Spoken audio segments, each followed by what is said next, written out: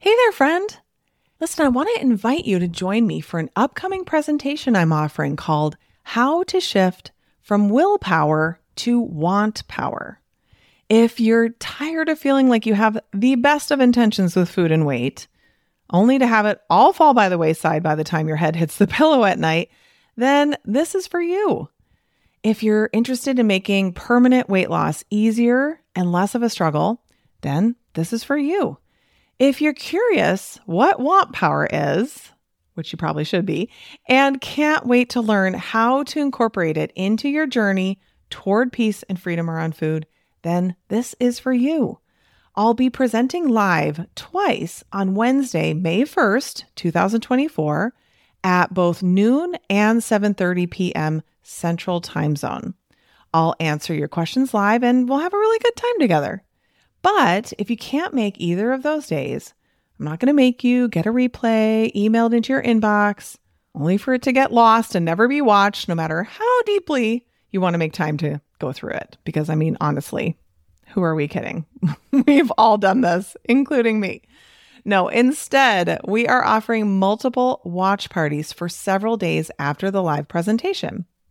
So come watch the replay with other doctors and interact in the chat with them and my team. So either way, whether you come live or to a watch party, it will be worth your time for sure. All you have to do is register at katrinaubelmd.com/wantpower. That's katrinaubelmd.com/WANTPOWER. See you there. You are listening to the Weight Loss for Busy Physicians podcast with Katrina Ubel, MD, episode number 13. This is Weight Loss for Busy Physicians, the podcast where busy doctors like you get the practical solutions and support you need to permanently lose the weight and feel better so that you can have the life you want. This is the resource you've been looking for to guide you on the journey to overcome your stress eating and exhaustion and move into freedom around food. Here's your host, Dr. Katrina Ubel. Hey, everybody. How are you today? Thanks for joining me today. Episode 13. Lucky number 13. So welcome back. I wanted to just give you guys a little recipe kind of thing. Last time I talked to you guys about a soup recipe and some things like that, I thought, you know what? I always end up telling all of my clients is about what I think is the best way to eat broccoli. My family loves it. My kids literally devour it. And it's so easy. So I'm just going to start off today with giving you a heads up on that. So it's so simple, right? You take broccoli, you chop it up. Super easy. Or you can buy it already chopped, I think, too. And then you steam it up. So we usually just do 5 minutes in the steamer. And then you drizzle it relatively heavily with toasted sesame oil. So if you're a fan of Asian flavors, it's amazing. So toasted sesame oil and some salt, and you just kind of stir it all up. It's delicious. So it's such a great way to add fat to a vegetable that we don't typically saute or, roast in the oven too much. So give it a try.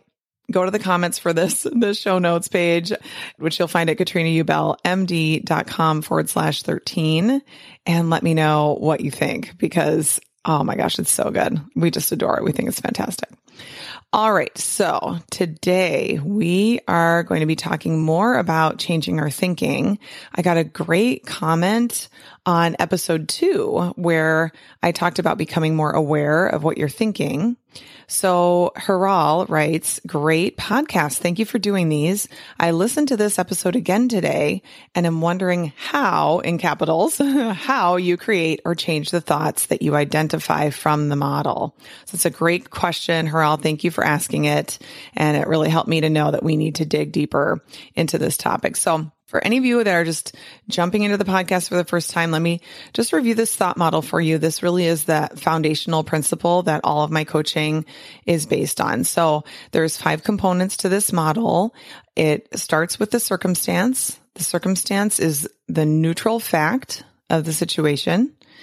Then circumstances can trigger our thoughts. So we have thoughts about the neutral fact. Our thoughts create our feelings drive our actions, and our actions create our results. So our results then are always proof or evidence of the original thought. So if you're looking for more information or a more in-depth description of that, definitely hit up the first couple podcasts, like episodes 1, 2, and 3, and you're going to get a lot more information about that. So when you're more aware of your thinking, because this is how we start to plug our thoughts into this model, we need to be aware of what we're thinking. You're taking on that watcher or observer role of your brain. You are monitoring your thoughts from a place of compassion and interest and curiosity. You're not judging what you're noticing. You're not qualifying it by saying it's good or bad. You're just exploring for more information. You're separating yourself from the thoughts that are flying all around in there. And this is called metacognition, the ability to think about what you're thinking about. Then you do a thought download to get it all out. So these thoughts are all just sentences in your mind, but I like to envision them as pinballs bouncing around like crazy, like bing, bing, bing, bing, bing. We need to get them out.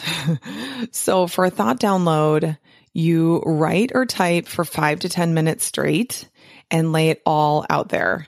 Just pen to paper or fingers going the whole time.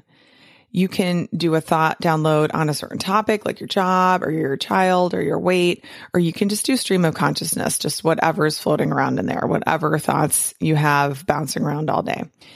It's a really great idea to get in the habit of doing a thought download every day. So I want to encourage you to start doing that.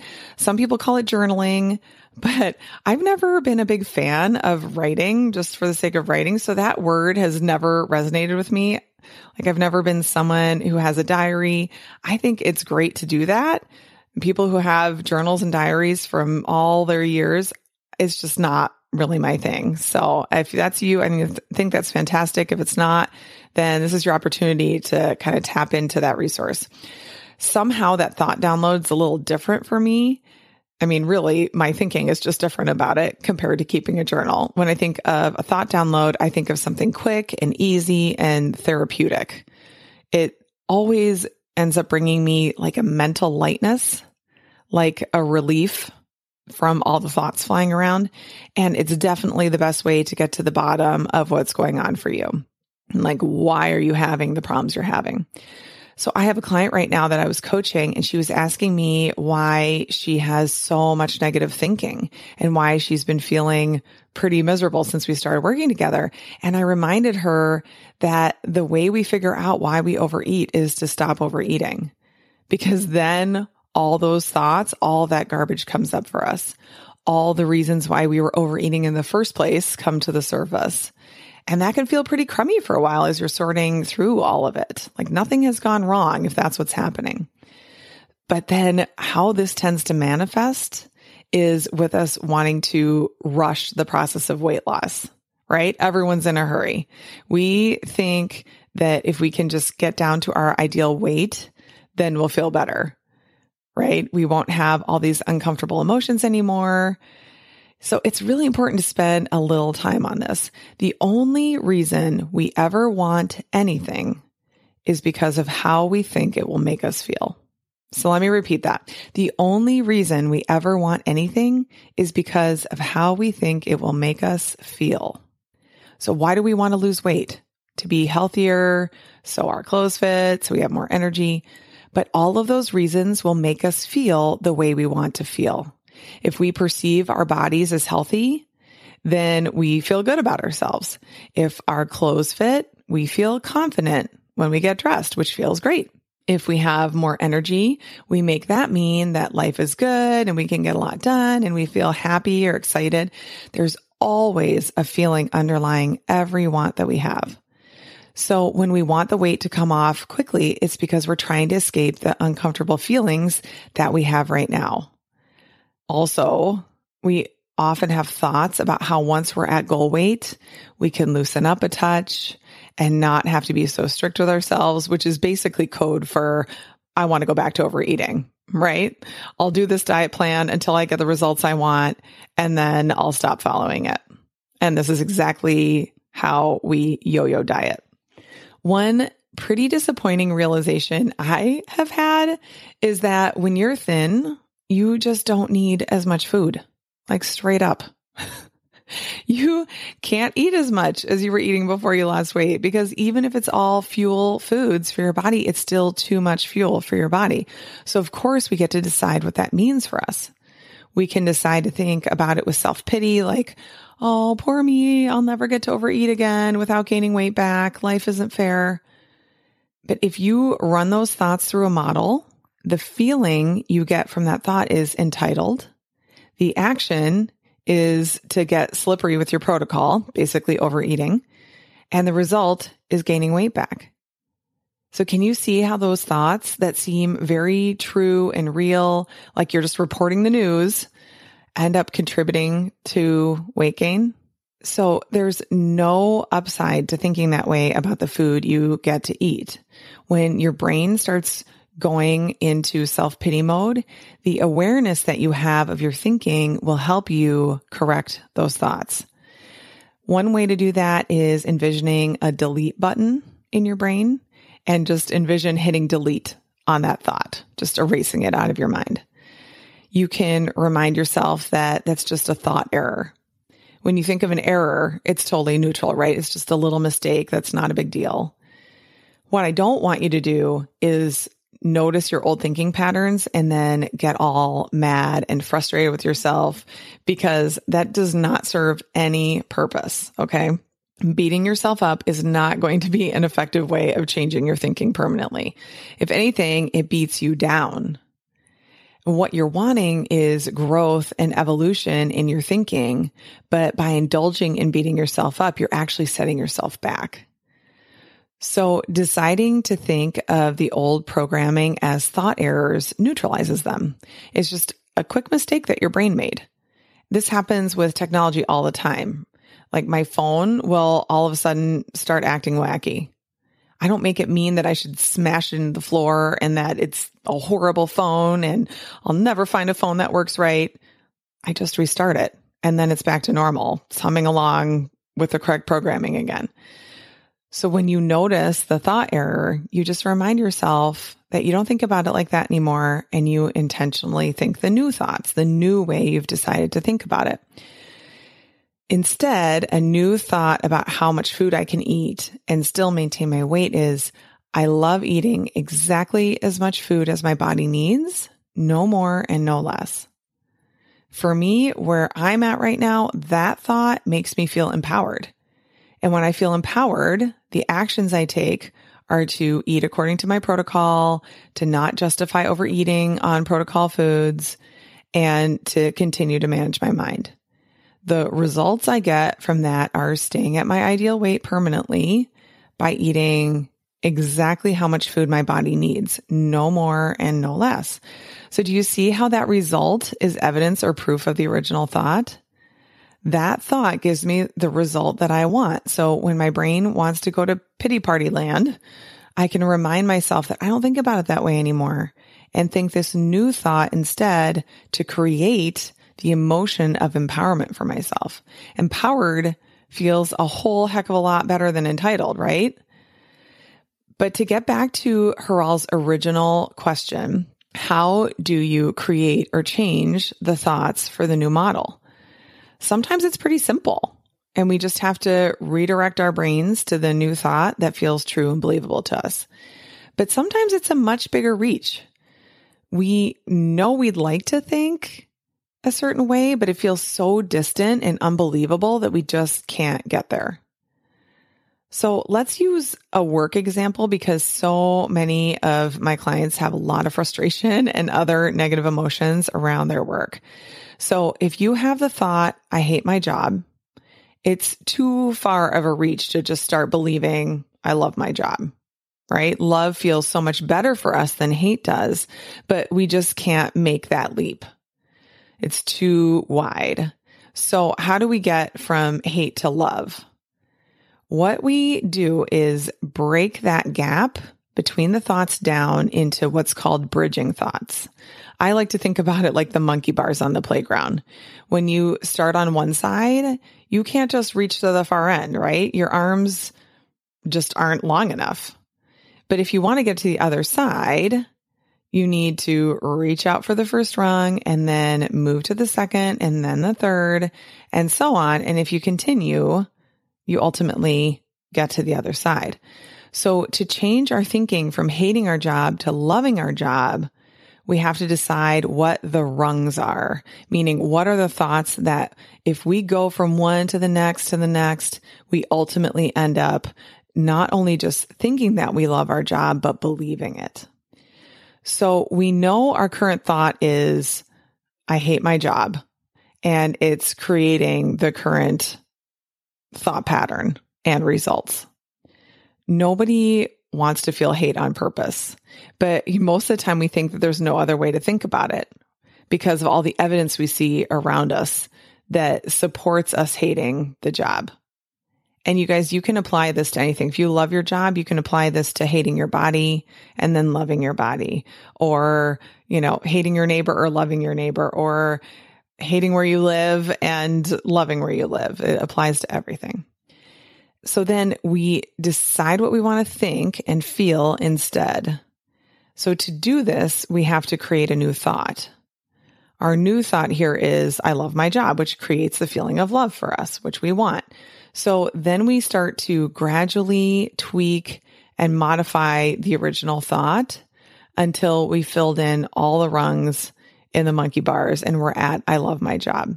So here are the rungs, so to speak, that I came up with. So you start with the thought, I hate my job. Then you move to, I hate my job and that's okay. Then there are times when I don't hate my job. There are even hours at a time where I don't hate my job. I want to not hate my job. It's possible that someday I could love my job. I'm open to the idea that I could love my job. Someday I will love my job. I don't hate my job anymore. I will love my job. I love my job. So you can see how each of those thoughts is like a little baby step, right? It's inching toward how we want to think.